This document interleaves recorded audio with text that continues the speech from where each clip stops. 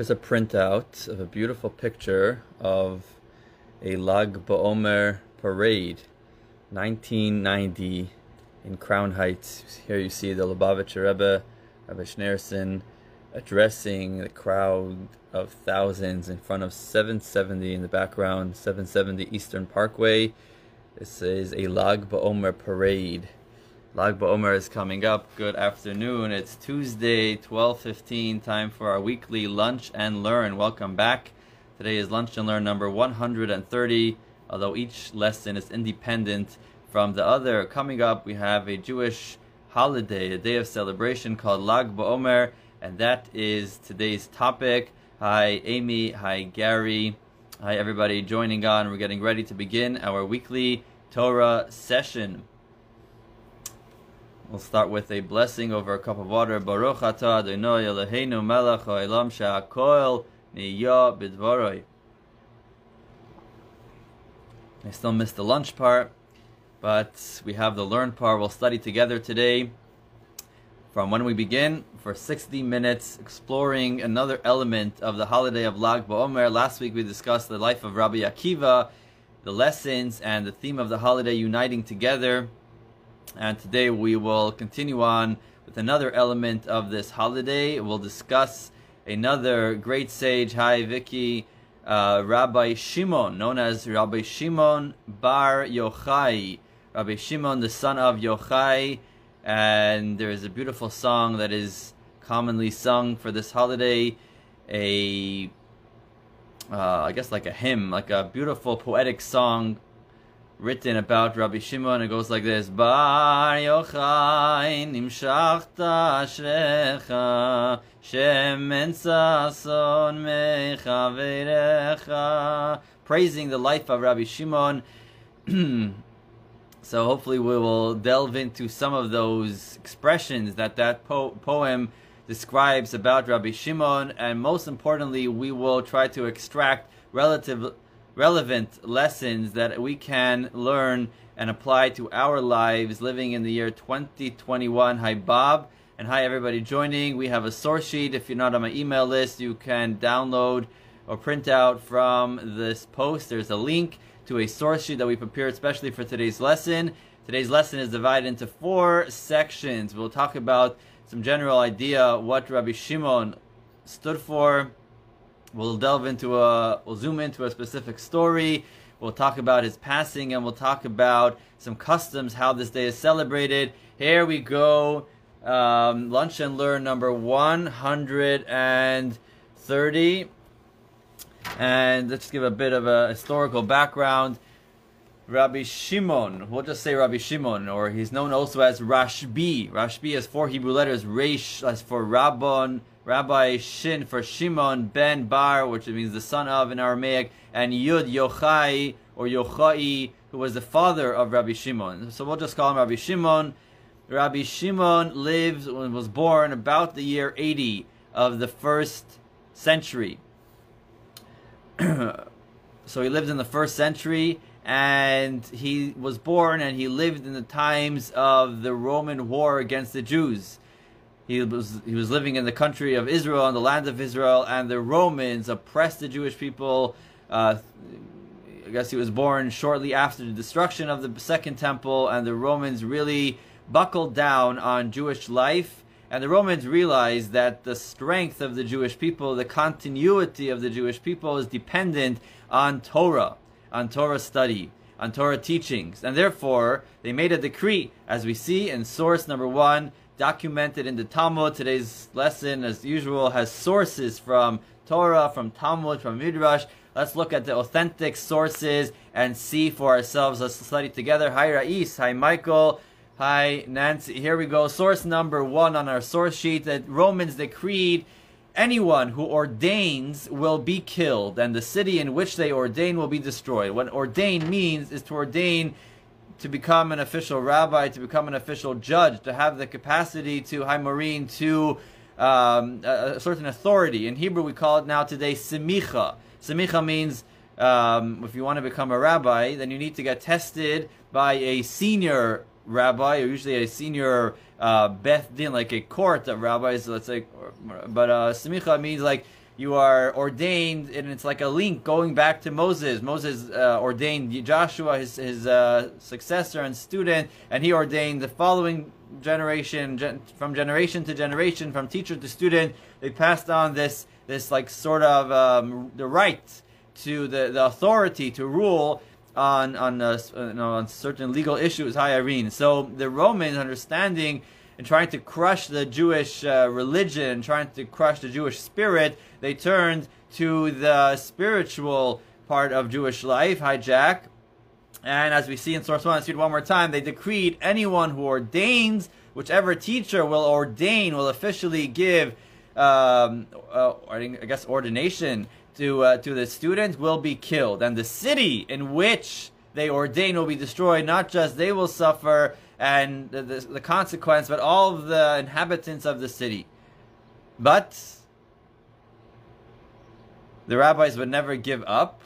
They felt a responsibility for the for Torah, and a certain rabbi, Rabbi Yehuda ben Bava, went and sat between two large mountains, and there he ordained 5 students. When the Roman soldiers discovered them, they inserted 300 iron spears into his body. So literally, Rabbi Yehuda literally gave his life. He was an older rabbi, he was one of the elders, and he literally gave up his life, risked his life, but not wanting, in order to ordain students, and not wanting to put the lives of the people of his city at risk. So he went in an open place between 2 cities, and he sat between 2 mountains, hoping that no one would discover him. But, and right there, he ordained 5 students, and our Rabbi Shimon that we're talking about today was one of those 5 students.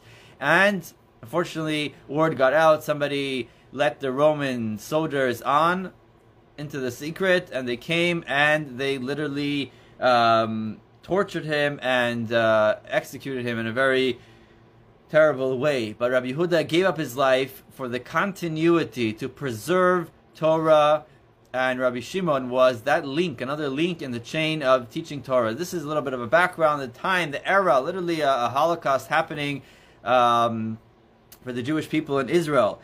And Rabbi Shimon was very devoted, he was very committed to Torah study, and literally that was his life. And throughout the Talmud and Mishnah, Rabbi Shimon is quoted, and many of his quotes, many of his teachings surround around the importance of Torah study, even in such oppression, even during such difficult circumstances. As we see one expression in source number 2, if a person plows, says Rabbi Shimon, if a person plows in the plowing season, and sows in the sowing season, and harvests in the harvest season, and then threshes in the threshing season, and winnows in the windy season, what will become of Torah?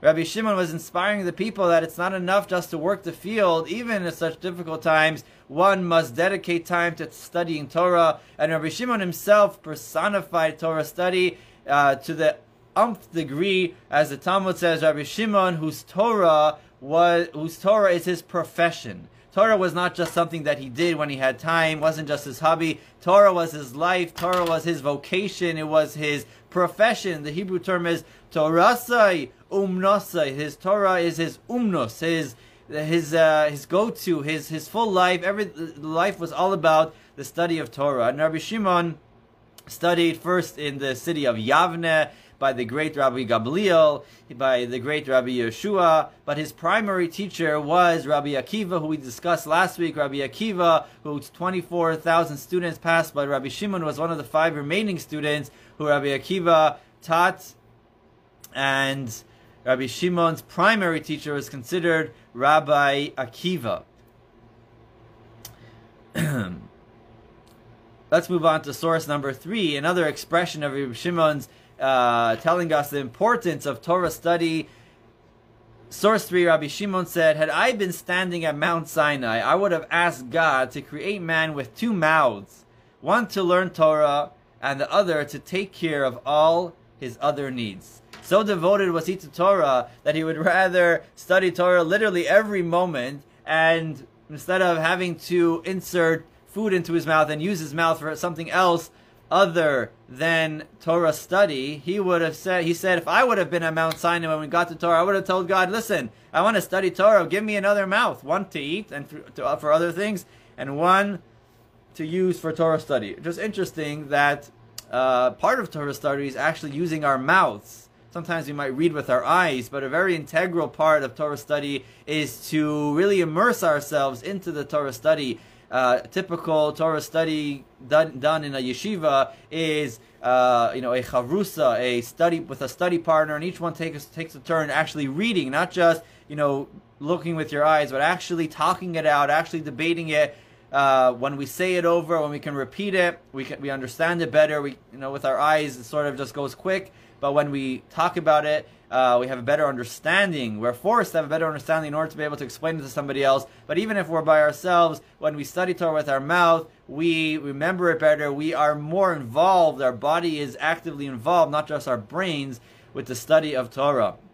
That's why he would have wanted to have a second mouth. But later, Rabbi Shimon said, actually, it's difficult enough to refrain from speaking negatively about people with one mouth. If we would have had two mouths, it would have been even harder. So better just one mouth. But we see that Rabbi Shimon expressed himself this way, showing us how our mouth should be used for Torah study. Our mouth and Torah study is something very, very important for the continuity to preserve Torah. We need to have set times to study Torah, like we're doing right here. We are studying Torah. Let's take a look at source number 4. Rabbi Shimon eventually established his own yeshiva in a city called Tekoa. Actually, I was there 11 years ago. The town still exists. The city of Tekoa is where Rabbi Shimon established a yeshiva, which attracted many students. And one time, one student, source number 4, a disciple of Rabbi Shimon, went abroad. He left Israel and returned wealthy.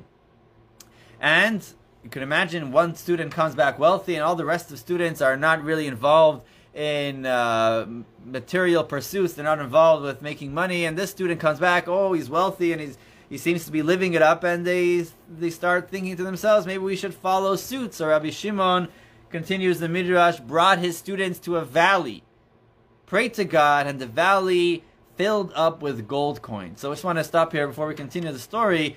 Rabbi Shimon, being so devoted to and dedicated to Torah study, when one connects to Torah in such a way, the Torah becomes the rule of nature, or the Torah becomes the ruler of nature. Who created nature? God created nature, but Torah came before the world. The world was created that we should be able to come to this world, study Torah, do the mitzvahs, and elevate this world. The Torah, the Midrash says, is the blueprints of the world. So one who really connects to Torah can sort of control the world and can sort of, I don't want to say, maybe manipulate or change, make change to nature, because Torah is really higher than nature. Torah is above nature. Torah is supranatural. So Rabbi Shimon, being so connected to Torah and so devoted to Torah, he was able to perform miracles. And in many stories in the Talmud of Rabbi Shimon, saving situations and doing things that were miraculous because of his deep connection to Torah. So here we see an example of that he comes to the valley and he brings the students there and he says, valley, valley, he says in Aramaic, bika, bika, hitmali dinarim, fill up with dinars, which is gold coins. And he says to his students, after the valley was bare, and all of a sudden the valley fills up, sprouts gold dinars, gold coins, and he tells the students, he said to them, whoever wants to take may take, but know that whoever takes is taking from his portion in the world to come. Yes, there are gold coins over here, but is that what's important in life? Is life about acquiring material wealth and living it up? Yes, it's good to be comfortable, but those things are called chaye shah. Those things are valuable for a time, but you don't take the money with you to the grave. Torah study, that is chaye olam. That is eternal life. That is something we take with us. That is something which is truly valuable, eternally valuable. So he was telling his students, you can take the gold coins, but one who takes the gold coins is taking from his portion in the world to come, again, inspiring the students to Torah study. And as another example we see in source number 5, during a severe drought, a delegation came and requested of Rabbi Shimon to pray for rain. Happens in Israel especially that there is a drought. There is not much rain. And they came, now typically, when we need something, we have a request, what do? We pray. We say psalms, we gather in synagogue, especially in Israel. There was a whole series, a system of prayers. Different, they would go out to the street, to the open area, and everyone would gather, and there was a whole, system and process, ceremony for the prayers. But Rabbi Shimon was different. Rabbi Shimon was so connected to Torah. What did Rabbi Shimon do? He started to lecture on the verse. He started to expound and teach Torah on the verse. Hine matov umanayim shevet achim gam yachad. That's a verse of Tehillim, of Psalms, chapter 133. Hine matov umanayim shevet achim gam yachad. How beautiful it is, how goodly it is that when brothers sit together. It's a beautiful song. Rabbi Shimon expounded on this verse, and continuing in source number 5, immediately it began raining. Rabbi Shimon was not through prayer. The way he changed his go-to was Torah. When he expounded on Torah, that's how he was able to do miracles and change what would be naturally. That's the power of Torah. Now, what has this got to do with us? We're not Rabbi Shimon, and we're not studying Torah on the level of Rabbi Shimon and performing miracles. But each section will try to take a lesson here. And the lesson of section 1 is that maybe our profession is not Torah study. We're busy with other things, and rightfully so. Rabbi Shimon was unique. It says some tried to follow Rabbi Shimon's ways, but they were not successful. The other rabbi said, you got to have set times to studying Torah, and you also got to work. You got to support your family and not rely on miracles. But what we see is the power of Torah, and we see the dedication. Rabbi Shimon didn't just study Torah. When he studied Torah, he was very focused on Torah. When he studied Torah, all there was Torah, and everything else fell to the side. Now there was Torah, and that we can learn from. That in the set times that we do have, and we should set times for studying Torah, and during that time those things doesn't get pushed off, just like we don't push off dinner time, and we don't push off other doctor's appointments. We don't push off Torah study. Is something that should happen on a daily basis, on a weekly basis, as often as we can. We should have set times for studying Torah, and those things should be fixed. They should be fixed times, because Torah study is nutritional, is nutrition for our souls. And at that time, it should be our profession. At that hour, at that 10 minutes a day, or whatever it is that we're setting aside for Torah study, that time, it's our profession. It's our vocation. There's nothing else. This is our full time. This is our full focus. As we see in source number 6, Rabbi Shimon's profession, talent, and passion was Torah study. Mindful Torah study. That when we're studying Torah, we should be mindful of what we're studying and really immersed in the Torah study. We all work on ignoring the external and internal noises that help us be unfocused, especially today where there's so many distractions. We just got to close our phone, put it aside, close the whatever is making noise, and external noise, internal noise, and focus in. We too can change the nature of things by making the time we set aside to learn Torah sacred, untouchable, and mindful. And we can be like Rabbi Shimon, that we can change things, and we study Torah. The study of Torah is the key. I shared this story before, but it's one of my favorites. That there was this one man that came to town. He was a poor man, and he asked the other poor men, "Where can I get a good meal? Who can host me?"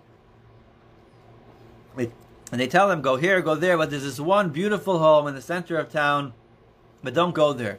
He'll invite you inside, the wealthy man, but he won't let you eat. Every time you're about to take a bite, he asks you a question, and you have to respond, and then he eats, and then by the time you answer the question, he has another question. The whole meal, he's eating away, like we say in Yiddish, he's fressing, and you don't get to eat anything, even though you see all the delicious food. So it's not worth it to go through this painful experience." The guy says, "Let me try it out," and he shows up at the guy's house, and the guy invites him in. He sits him at the table, and as he sticks the food, the table is laden with delicious delicacies. He's about to take a bite, and the man says, "Where are you from?" And he says, "I'm from Chelm." And he says, "In Chelm, I have a friend in Chelm. How is my friend Chaim doing?" And he says, Chaim died. "Chaim, my friend died. Oy, oy, oy." And the rich man starts crying and moaning, and meanwhile, this poor man is eating and eating and eating, and the guy realizes, "Oy vey, this miser realizes this poor man is eating. He says, what about my cousin Leah? Leah died. And he eats and eats, and this guy is crying, and so goes the whole meal. After the meal, the miser is hungry, and this guy is full, and he says, tell me, what's going on in Chelm? Everybody is dying. Is there a pandemic? What's going on? And the man says, listen, Chaim is fine, and Leah is fine, everybody's fine. But when I eat, everybody is gestorben, everybody died. Everybody is dead. When I'm eating, there's nothing else in the world. There's no Chelm, there's no people. When I'm eating, I'm eating. And similarly, we can say when we study Torah, we cleanse our minds, we remove the distractions, we focus on study, and we can be like Rabbi Shimon. In this time that we're studying Torah, we're focused, there's no disturbances, our Torah study is our profession. That's lesson number 1 from Rabbi Shimon. Let's move on to section number 2. If you're with me, if you can just give me a thumbs up, just give me some feedback, and once again, if you have any questions, feel free to comment along the way. Let's move on to section. Thank you, Michael. Thank you. Let's move on to section number 2. Gracious. Rabbi Shimon was studious in section number 1. And number 2, Rabbi Shimon was gracious. Here's a very famous story about Rabbi Shimon and his son Elazar during the Roman oppression. Source number 7. So Rabbi Shimon was sitting around with some of his colleagues, Rabbi Yehuda, Rabbi Yossi. It's just amazing how we can be living 1800 years later, 1900 years later, and we are examining the lives of these great sages. These sages are called Tanaim. Tanaim are the sages of the Mishnah, because the Mishnah, which was redacted by one of the students of Rabbi Shimon, his name was Rabbi Yehuda. We talked about him, Judah the prince. Quoted Rabbi Shimon as one of the Tanaim. The sages of the Talmud, which lived a few hundred years later, they're called the Amoraim. They lived in Babylonia, many of them, also some in Israel. But the first century, second century, they're called the Tanaim.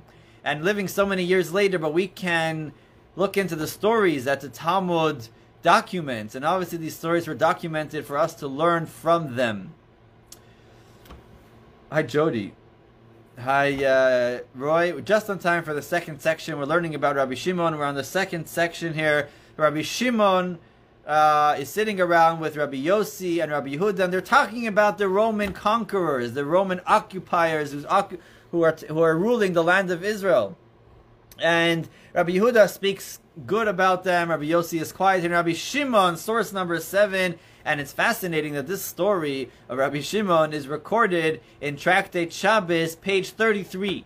And the holiday of Rabbi Shimon, as we'll see, the day of his passing, is Lag BaOmer, the 33rd day of the Omer. And it's interesting that one of the most famous stories is on page 33.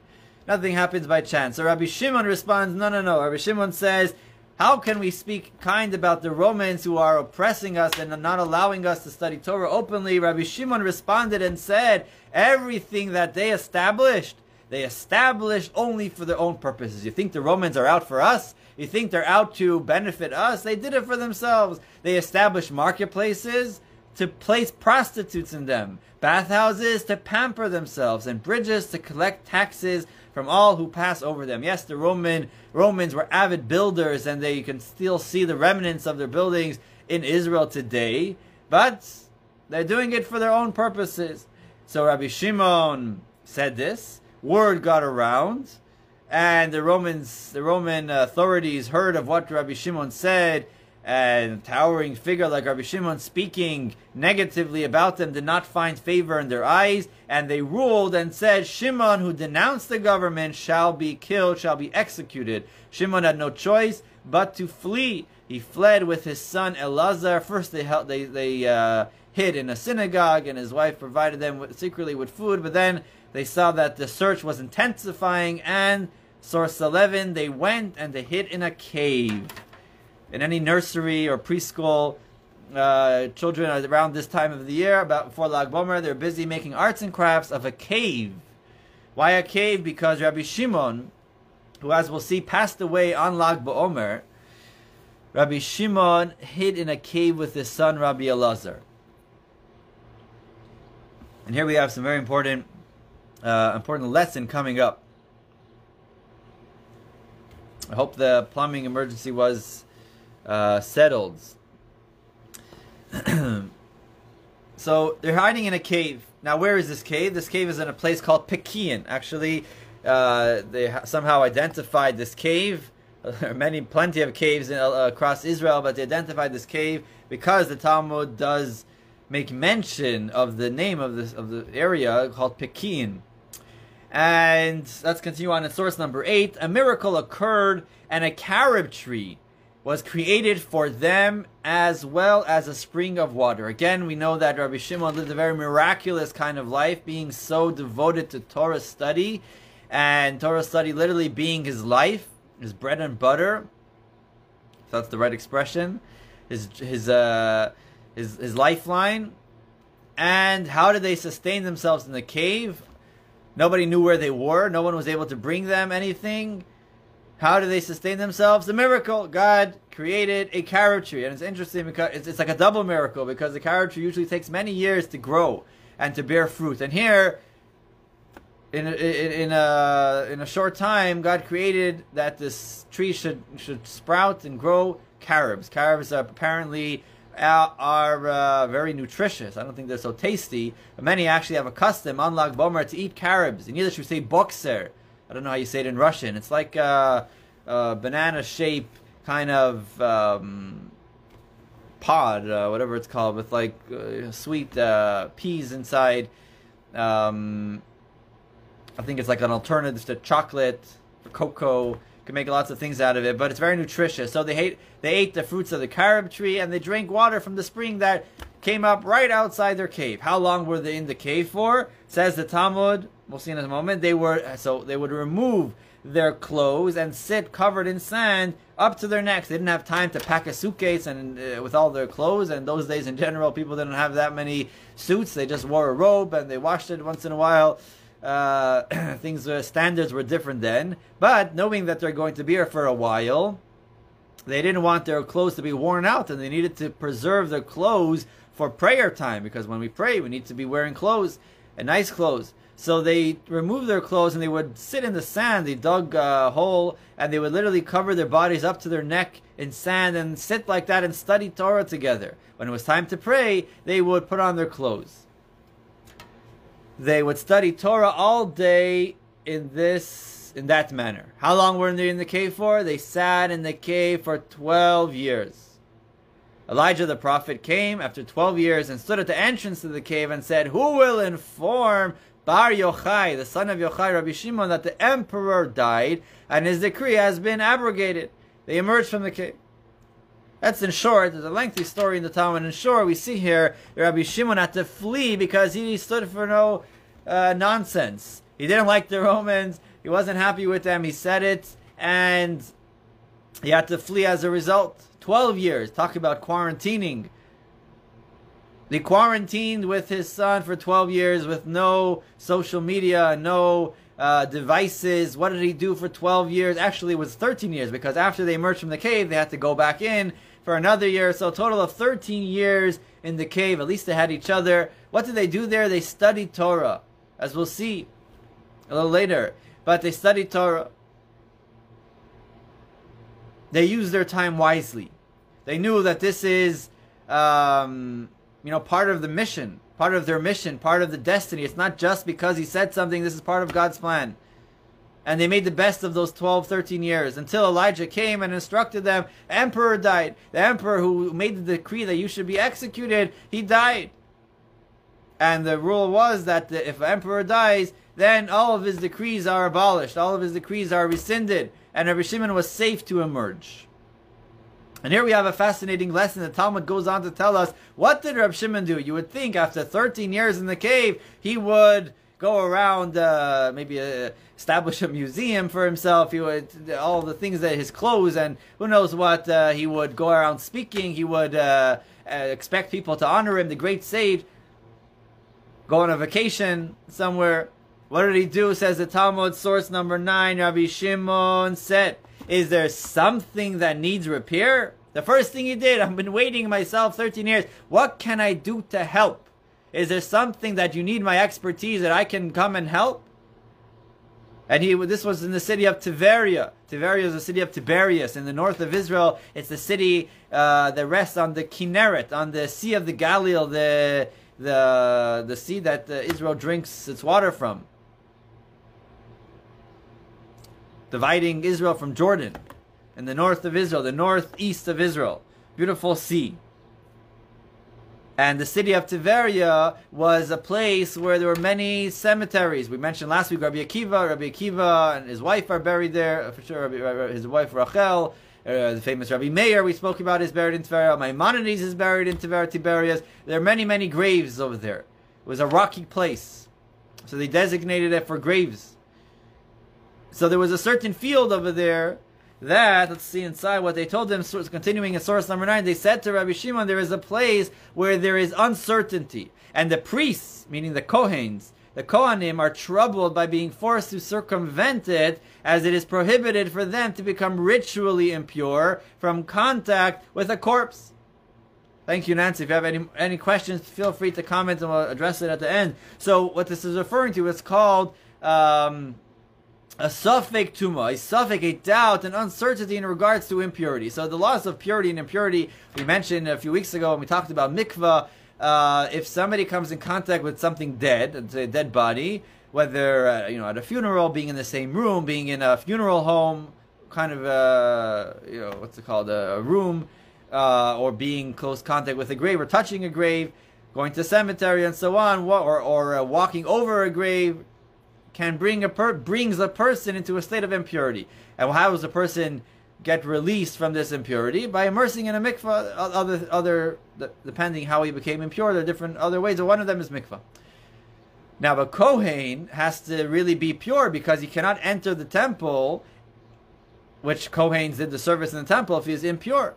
And also, even if this is after, and this was already after the destruction of the temple, because at this time the temple was already destroyed, but the Kohanes eat teruma. Teruma is a tithe, kind of tithing, which was given to the Kohanes, the priests, and they would eat it, and they needed to eat it in purity. They couldn't eat it being impure, being ritually impure. So there was this specific field where a grave was lost in the field. There was a grave there, but they weren't sure where it is.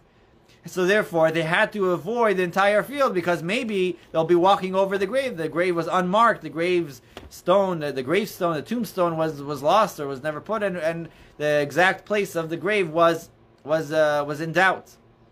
So in order to pass over, it was a large area, and they knew there was a grave there somewhere. And in order to pass through, they had to really make a whole detour, and it was uncomfortable for the Kohanes that were living in the city.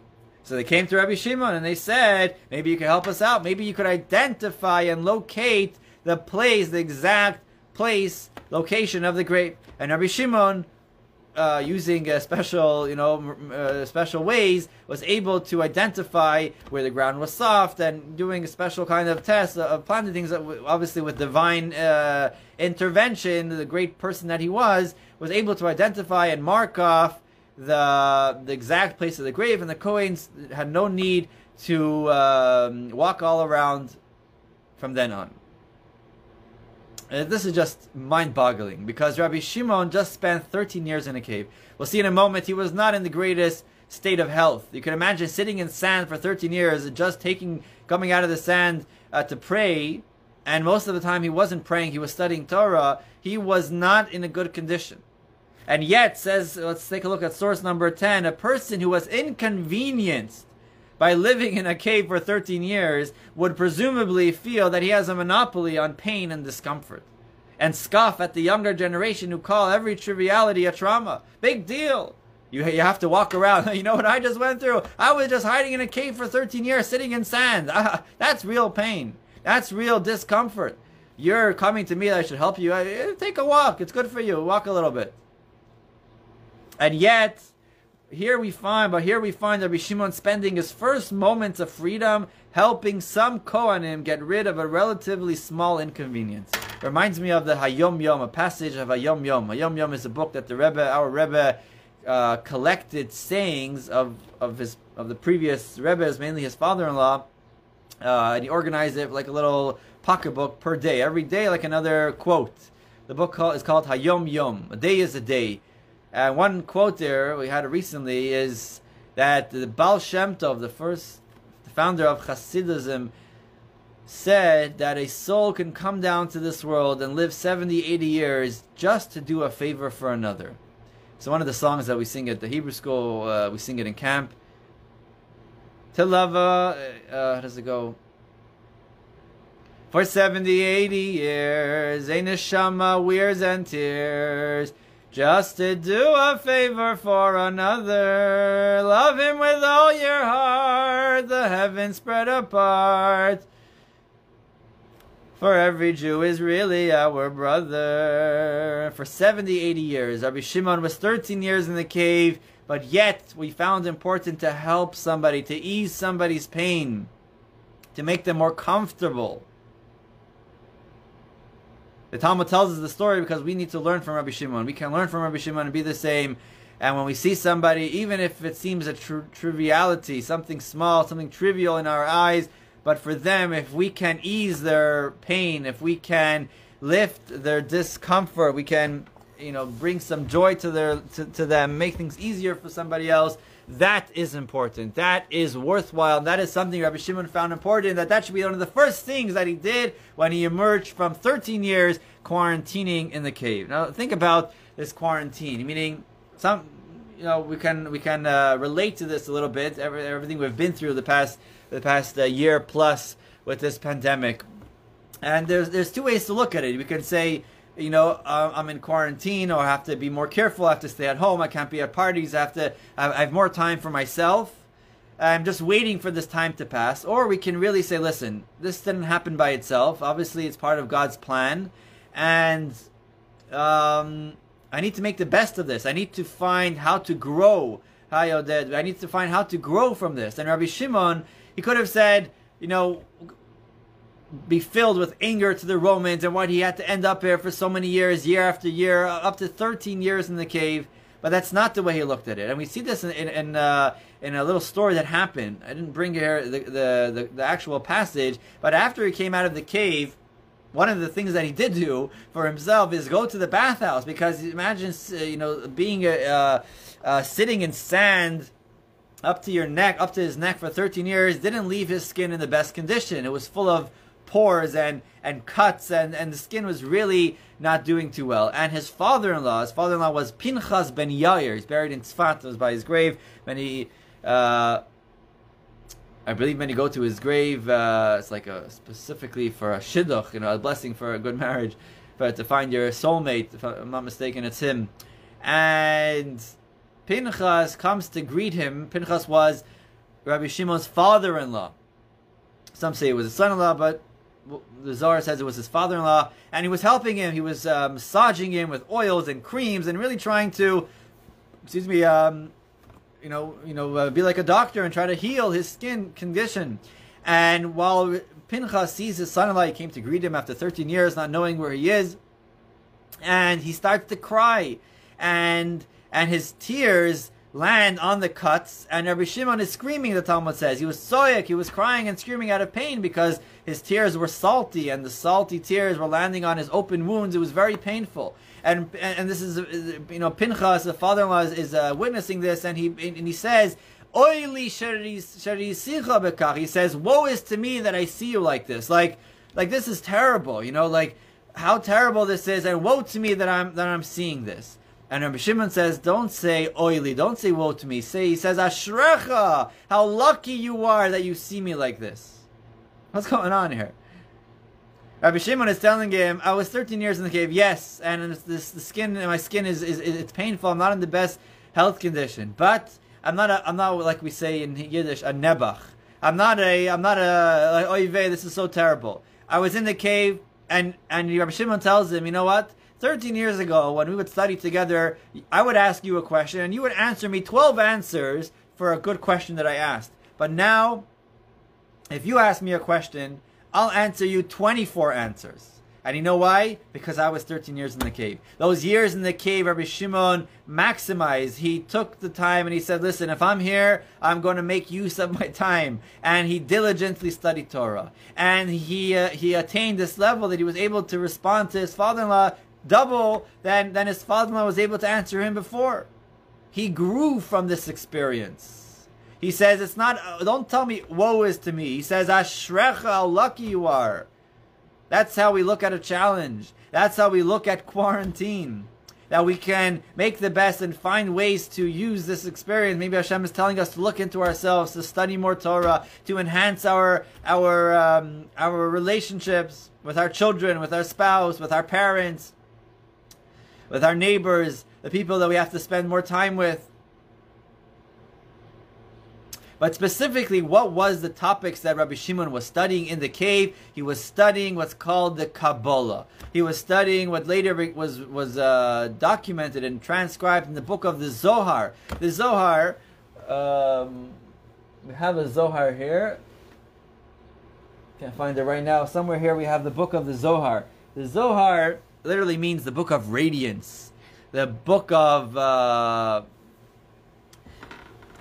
radiance, the book of shine, the Zohar, the rays. The Zohar is the fundamental book, the foundation book of the teachings of Kabbalah. What is that? The Zohar basically is a commentary on the Torah, but within it, it has stories, it has, teachings, and it's the inner teachings, it's the mystical ideas, the mystical teachings of the Torah. For those years, that's what Rabbi Shimon was dedicated to studying, to expounding, to delving into. This element, this section of Torah, which generally, especially at that time, was not taught to the masses. Rabbi Shimon was the first to disseminate these teachings. He formed a Chavraya Kadisha, a holy group, and they were his disciples, and were able to study these great things. Let's take a look. Let's turn the page to our next section, section number 3. We're with source number 11. So, we said Rabbi Shimon was born around the year 80 of the Common Era. He lived approximately 80 years. And on Lag BaOmer, this coming Thursday night and Friday, we're celebrating Lag BaOmer. Lag BaOmer is the day that he passed away, approximately in the year 160 of the Common Era. Rabbi Shimon is living then in the city of Meron, in the north of Israel. And his whole life, Rabbi Shimon is teaching the teachings of Torah, teaching the Pnimios of Torah, the inner dimensions of Torah, the soul of Torah, not just the laws of Torah, which he wrote the Midrash, the Sifri, I believe, but what's called Nistar, the hidden parts of Torah.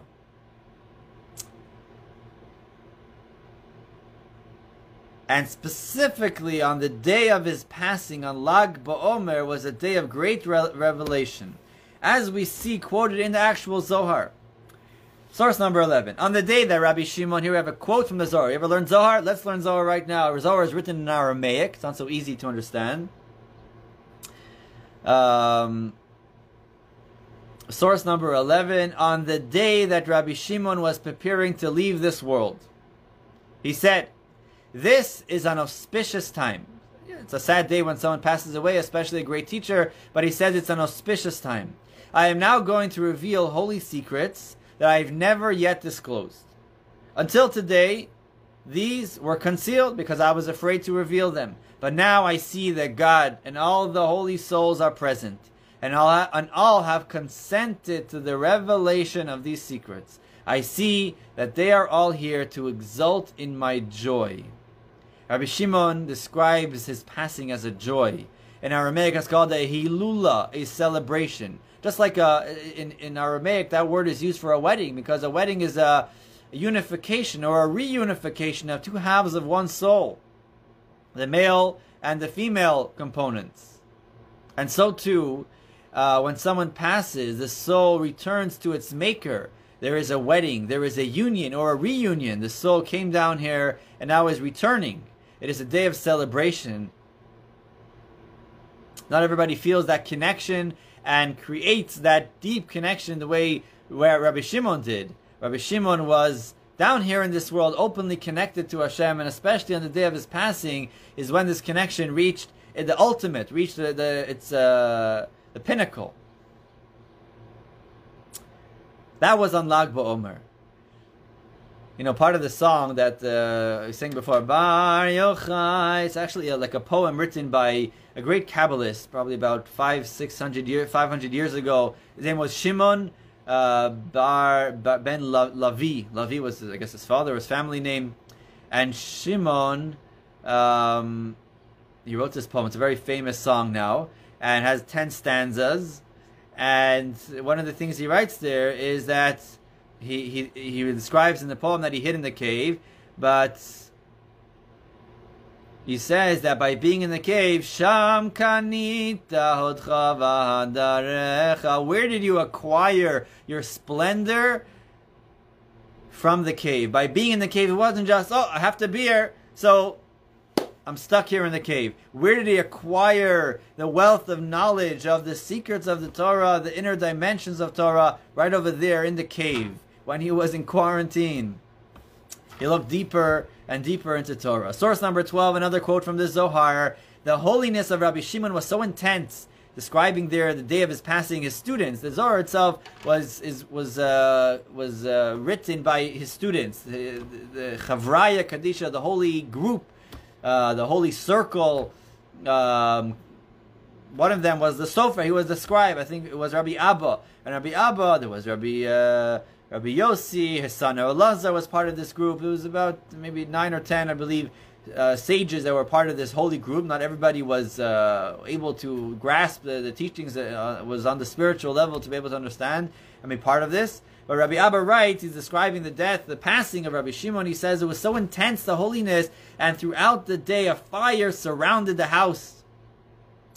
And Rabbi Abba recalled, when the fire subsided, I saw that the great luminary Rabbi Shimon had passed away. A voice rang out from heaven, come and gather for the celebration of Rabbi Shimon for his burial. And it was a celebration because the soul of Rabbi Shimon completed his holy mission in this world and was returning, ascending to heaven. It was a day of celebration. This is a person who lived a spiritual life, a life dedicated to Torah, a life dedicated to the inner dimensions of Torah, which talks about the souls and the purpose of life.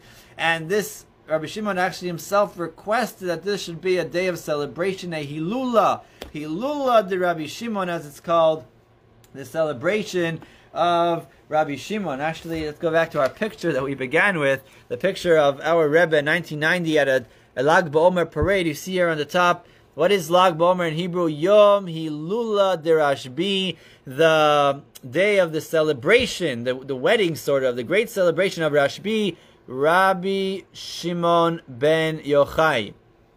Actually, this parade took place in 1990, exactly 2 days before I was born. Okay, I want to invite all of you to a special celebration. Okay, we'll talk about it soon for my birthday. But that's that picture. So let's get back here. We're in our third section, the Rabbi Shimon and the teachings of Kabbalah. Kabbalah. I'm sure we all heard of Kabbalah. What's Kabbalah? So there's lots to talk about Kabbalah. It focuses in on the inner. It talks about God. It talks about creation. It talks about the purpose of creation. It talks about souls. It talks about the purpose of souls. So it doesn't talk so much about Jewish law. It doesn't talk about kosher, not kosher, how long you have to salt the meat. So there are two parts of Torah. There was what's called Nigla, the revealed part of Torah. That's Jewish law, the 5 books, or the Tanakh, the 24 books of the Torah, the Mishnah, the Talmud, Code of Jewish Law, Maimonides. That's Jewish law. Let's say one tractate is what is permitted on Shabbos, what's forbidden on Shabbos, what constitutes a work that we shouldn't do on Shabbos. So all the details, and what makes something kosher. How do we slaughter? How long do we have to salt the meat for? How long do we have to wait between milk and meat? And all the details that go into this. Then there's tort law between man and his friend, the laws of courts. That's Torah. It's God's wisdom, and it's holy. But that's called the body of Torah, the revealed part of Torah. And that's what we study mostly. And that's what's important to know. For day to day, how to put on tefillin, how to write tefillin, how to put up a mezuzah, each letter, how it's written, every detail. But those are very, sort of hands-on specifics. Then there's a whole other dimension to Torah, which is the soul of Torah. The reason behind things. And not just the reason, but the spiritual idea behind things. What goes on, what's the true reality behind what the eye can see, what our eyes can see. How God creates the world, the different spiritual worlds, the quality of the souls, what happens to souls, which soul belongs to who, reincarnations, what happens to the soul, the world to come. All of these kind of topics is what the Zohar, the Kabbalah teaches and talks about. More kind of mystical ideas, spiritual ideas. Talks about the sphira, the emanations, the process that God, the evolution of creation, sort of, the process that God created the world, the greatness of God, the infinity of God, and then angels, all these kind of things. But that's the soul of Torah. That's what gives us a deeper perspective of reality.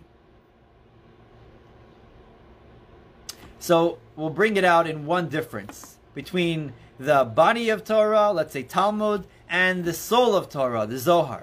One difference we'll see in source number 13. When the Talmud cites or a proof to resolve a question of law, it often introduces it with the phrase Toshima, which means in Aramaic, come here, or come understand. In contrast, the common opening phrase in the Zohar is Tochazi, come see. For the difference between these two forms of Torah is akin to the difference between sight on one hand and hearing and comprehension on the other. Okay, so if you open up a book of Talmud, probably every tractate will have a couple of times or many times Ta Shema. Ta means come. Shema, like Shema Yisrael, that's the same in Aramaic as well. Come in here. Come and understand. Come and comprehend. We have a question here. We have a debate. We need a proof. Ta Shema, come in here. I'm going to tell you this law, and that's going to prove something to this discussion over here. So Ta Shema, come in here. Listen to what I'm going to say. That's how the Talmud introduces something. The key word is Shema, to hear, to comprehend. You want to understand? Listen and comprehend. But in the Zohar, the introducing paragraph will be Pasach Rabbi Shimon. Rabbi Shimon said, Ta chazi, come and see. Chazi in Aramaic means to see. In Hebrew is chizayon, is like a vision. Chozim, bakachavim, those that look in the stars, those that see the stars. Chozeh, chazi means to come see. Come see, I'll prove it to you. What's the difference? Why does it say come see over here in the soul of Torah? And why does it say come in here and comprehend in the body of Torah? Let's take a look at source number 14. What is the difference between sight and see and comprehension? You know that there's a law. Here's a law from the body of Torah, from Talmud. Ein eid na'aseh dayan. A witness cannot be a judge. If you witness something with your own eyes, you cannot sit on the courts. You cannot be a judge. You cannot judge the case. Because if you saw something, and in your mind you saw it, then you can't rule on this case. Because once you see something, it becomes reality for you. And that's not the system of Torah. The system of Torah is there's a judge that didn't witness it. Witnesses come. The judge here is this side. The judge here is this side. These witnesses, those witnesses. And the judge makes a ruling based on the principles of Torah. But the witness, once they think they saw something or they really saw something, it's very hard. And they have the way, once they see something, it becomes reality for him. It's very hard to change and rule differently than that. Let's see inside source 14. Sight is the most convincing of faculties. Once we have seen something with our own eyes, it is virtually impossible for other sensory evidence or rational proofs to refute what we now know. Even if I'll explain it to the judge, once he was the witness, it's not going to go in. This is what I saw, this is the way it is. Or it's very hard at least. On the other hand, hearing and comprehension are far less vivid impressors of the information they convey. They will convince us of certain truths, but not as unequivocally as do our eyes. Once we see something, it's reality. Once, if we understand something, okay, today you proved it to me this way, but if somebody else comes and tells me refutes the proof, then I might change my mind. I might look at things differently. I can see it this way, I can see it that way. So comprehension, hearing, listening is can be a strong proof, but it's not as vivid and strong and as impressionable as sight. That is precisely the difference between the body of Torah, between Talmud, and the Nistar, the hidden parts of Torah. Source 15. One who contemplates the body of Torah gains knowledge of the divine reality. Yes, we study and we're told about things. There are plenty of spiritual ideas in the body of Torah as well. But this remains hearsay, second-hand information conveyed via the medium of its mundane subject matter. We're learning about tefillin, we're learning about a cow, we're learning about how to slaughter a cow, we're learning about how to eat, what blessings to make, and which parts are kosher, which are not kosher. We're learning about fields, we're learning about damages, we're learning about putting up an eruv, we're learning about building a mikvah, we're learning about water, we're learning about concrete, we're learning about real stuff. And through these real things, we're learning God's wisdom, the divine reality. But we're thinking about worldly things. We're dealing with material things. Only by studying the soul of Torah does one come to see godliness, to perceive its reality in the most immediate and unequivocal manner. So one can be very knowledgeable in Torah. There's two kinds of people. You can say this person is very knowledgeable in Torah. They study Jewish law. They can be a rabbi. They can be very knowledgeable in Torah, in the revealed part of Torah. But the inner dimension, the certainty of the truth of Torah, of the truth of God, of that you're hearing about. It can be that you hear about it, you're learning about it. But when one studies Kabbalah, one who is immersed in the deeper dimensions of Torah, which talk about God directly, then one comes to Tochazi, to come and see. It becomes real. It becomes much more of a reality. Let me say it in this story that Hasidim like to say. There was one man, he gets married, and he gets attracted to Chassidus. Chassidic teachings is based on the teachings of Kabbalah.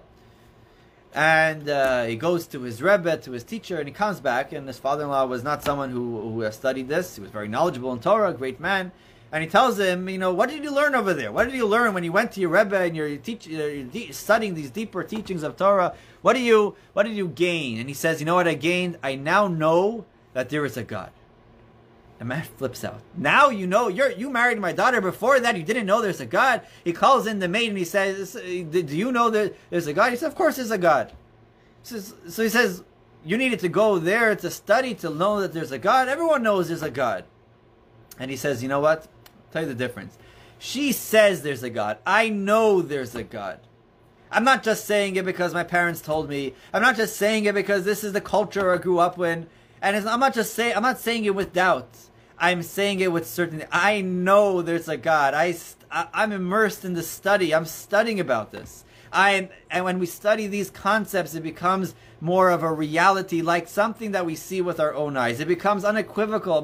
There's no questions. Okay, you have a question there, you can look for an answer. But all the questions fall aside. When we delve into the Nistar, the hidden part of Torah, it's a whole different reality. And that's played out in the difference of terms. In the Talmud, we say Toshema because we're hearing about things, we're comprehending things.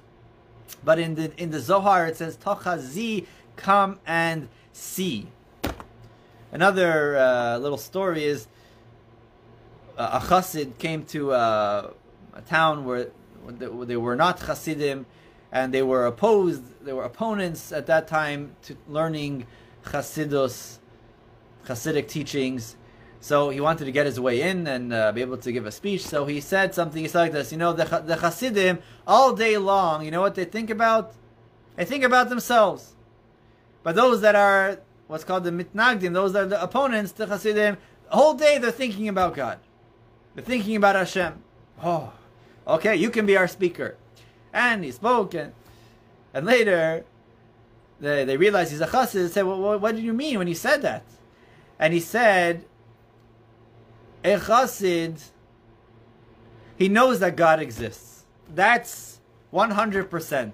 No question about it. He's studied he's studying about God. The whole thing is talking about God. He's studying directly about God, not just what God wants about kosher, because we can get distracted with the laws of the meat. That we have to remember, this is God's wisdom. Someone who is immersed in the study of God, the study of the deeper ideas, they can't forget about God. So God, they know is true. But they're thinking about themselves. Am I here? Am I true? Why am I here? What's my purpose here? How am I fulfilling my mission that God wants me to be here? So they're not thinking about the existence of God, sort of. They're thinking about how they fit into the picture. What am I doing here? Am I here? Why am I here? And how do I fulfill God's will? But those that are not, that they are here themselves, they don't think so much. Because I'm for sure here. I'm here. Of course, I'm important. And they're thinking about God all day. Is God here? Is God really not? Is he not here? He has a suffix. He has a doubt. How can we prove that God's here? So he's thinking about God. That's the difference. And that's why it's important not just to study the body of Torah, but to study the soul of Torah, which gives us that feeling, the feeling for it, the truth, the feeling of truth for Torah. Let's move on to to our next section here. Source number 16. We have a couple more minutes and we'll wrap this up.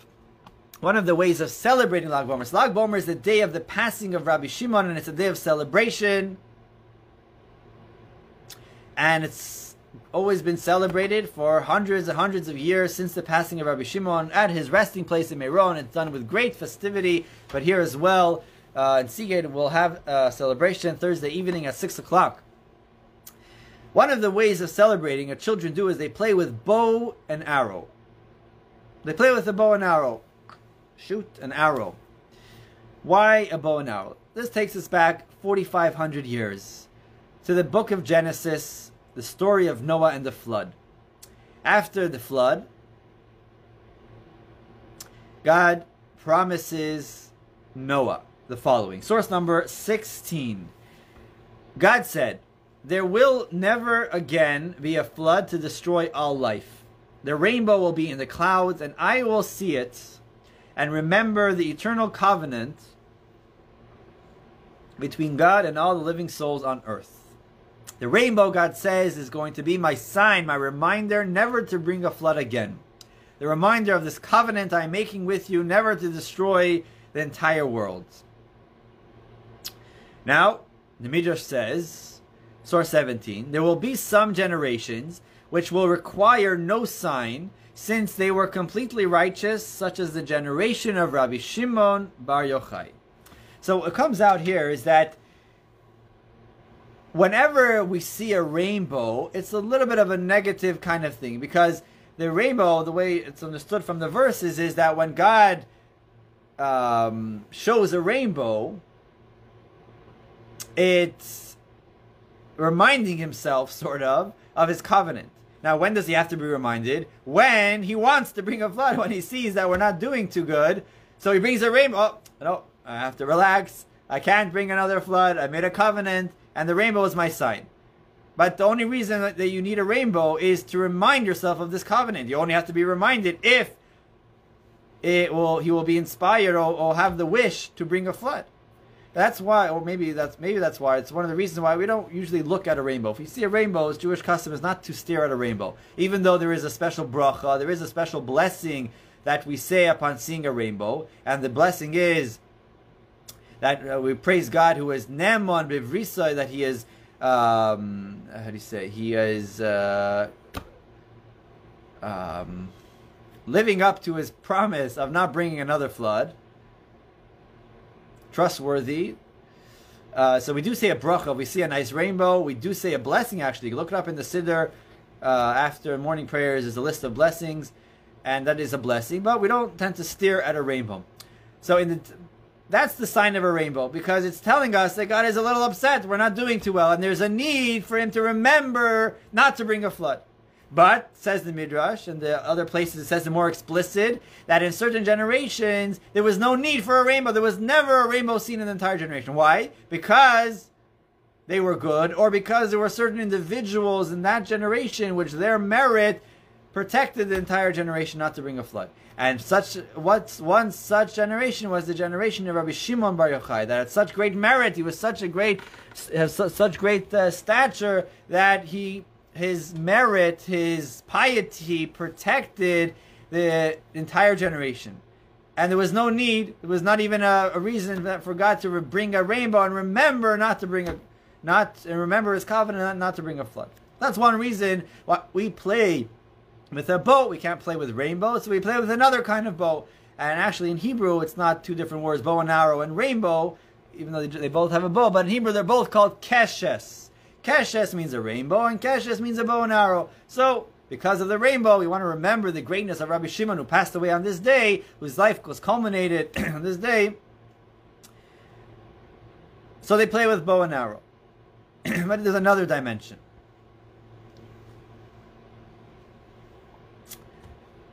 In the book of the Zohar, by the way, the book of the Zohar was hidden. It was written by the students of Rabbi Shimon, but it was hidden for many, many years. Till about 700 years ago, there was a man, Moshe from Dileon, and he published this book. But it was accepted by all leading rabbis as authentic, and the real writings of Rabbi Shimon, and many, many proofs to that. So in the Zohar, it says, source 18, at present, the rainbow appears in dull colors, since it is only designed as a reminder that there shall be no return of the flood. So the colors are dull. They're not very intense, the colors. They're very dull. They're not very bright. Let me say, how much does a rainbow weigh? I don't know, but it's very light. But before Mashiach will come, at the time of the redemption, however, it will appear in the full panoply of colors as a reflection of the everlasting covenant God made with his people. When Mashiach will come, before Mashiach will come, or when Mashiach will come, it will be very, very bright, not dull. The colors will be very, I don't know what the word is, they're very strong. Who can help me out with a good word? Not dull, it's going to be very deep colors, dark colors. So, what has this got to do with Rabbi Shimon? Because Rabbi Shimon began the process. When Mashiach will come, all of us will study these inner dimensions of Torah. The reality that is now hidden will be uncovered, and our eyes will be able to perceive godliness and see things for their source, at their source and at their true existence. Rabbi Shimon started teaching like sort of a taste of what will be when Mashiach will come. So because of Rabbi Shimon started this, so we play with an arrow, a bow and arrow, which just sounds like a rainbow, because he began this process of bringing in Mashiach by teaching us some of what Mashiach will teach us. Interesting lesson, source 19, that the Rebbe would say about a bow and arrow. The arrow, which, you know, it's not just random. A rainbow arrow, actually the mechanism, the way a bow and arrow is shot, connects to the teachings of Rabbi Shimon. Source 19. The arrow must be pulled back towards oneself, towards one heart, in order to strike the heart of the opponent. And the more it is drawn towards oneself, the more distant an adversary it can reach. You got to pull the bow and the arrow back towards your heart, towards yourself, and the more you pull back, the further it's going to reach. That's how the bow and arrow works. What does this represent to us? The mystical dimension of Torah guides us in a retreat to the very core of our soul. It illuminates the selfless heart of the self, the spark of God within us that is one with its creator.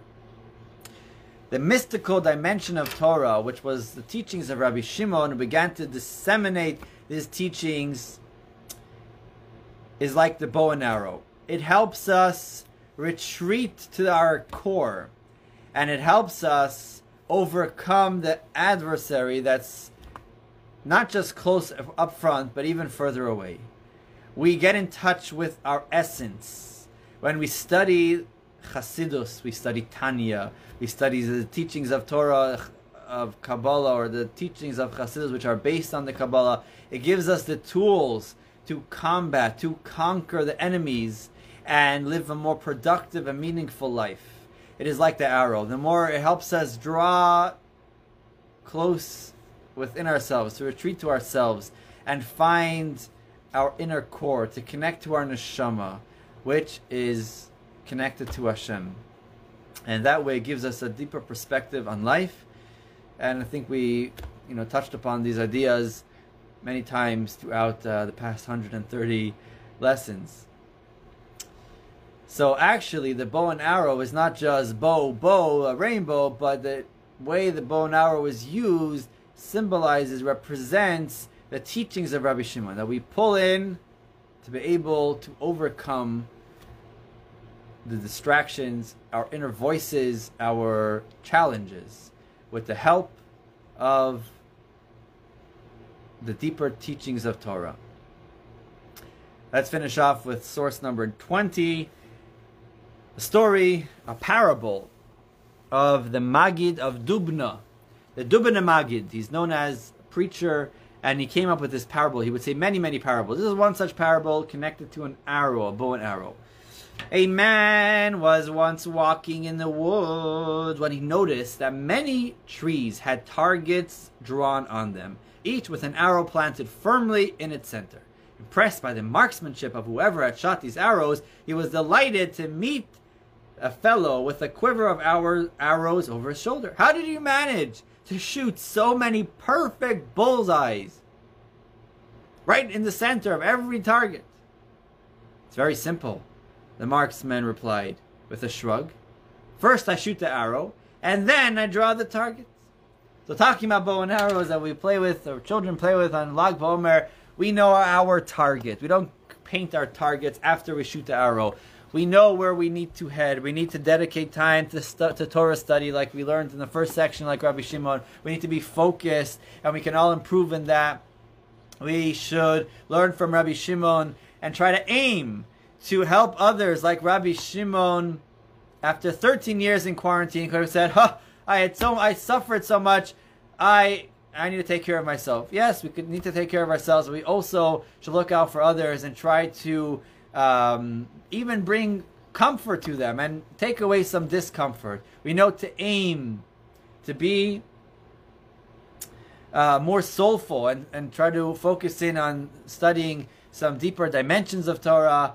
And to Thursday night and Friday, we can celebrate Lag BaOmer and think about, internalize the message of Lag BaOmer. Last week we spoke about the day of unity, uniting together, learning from Rabbi Kiva students to be respectful to each other, not just to love each other, but to have respect and space for one another. And another aspect of Lag BaOmer is the day celebrating the life and teachings of Rabbi Shimon. It's a day to get together and celebrate here on Thursday at 6 p.m. We'll gather in front of the shul in an open space. Maybe you can stand from far. Maybe you'll still be able to watch the show if you're not comfortable actually coming in. We'll have a barbecue for the children, for everybody, and tables and chairs, and an amazing show by Flippin' Out Productions, a trampoline shows. You don't have to go to the stadium to watch them. They're coming right here to Seagate, and we hope to see many of you there and celebrate together Thursday at 6 o'clock p.m. You can reserve on chabadseagate.com/BBQ. Thank you for those that are already reserved. And on Sunday, 2 days after Lag BaOmer is actually my birthday, my Jewish birthday. We'll have a nice tefillin club with a lavish breakfast. So the men are welcome to join for tefillin and breakfast. I would be touched if you can attend, even if you don't usually attend. If you can make an effort to come and celebrate, your presence will be my presence. 9:30 a.m. at shul, at synagogue, for tefillin club. Next Tuesday I will be away, so we'll continue in 2 weeks. We'll resume the Lunch and Learn in 2 weeks, Tuesday, for another Torah lesson. Thank you for joining. If anybody has any questions, now is the time. I'm going to just scroll up to see if anybody has any questions about today's lesson, Lag BaOmer. Thank you all for joining. We love Rabbi Shimon. Yes, we all love Rabbi Shimon. If you don't like to be too squashed, probably a Lag BaOmer is not the best day for you to visit the grave. There are hundreds of thousands, literally hundreds of thousands of people visit his grave during the day or the day before, day after of his passing. Ein Sof, yes, Ein Sof is a very common description of God, or Ein Sof, the infinite light, the light without end. That is a term used in the Zohar many times.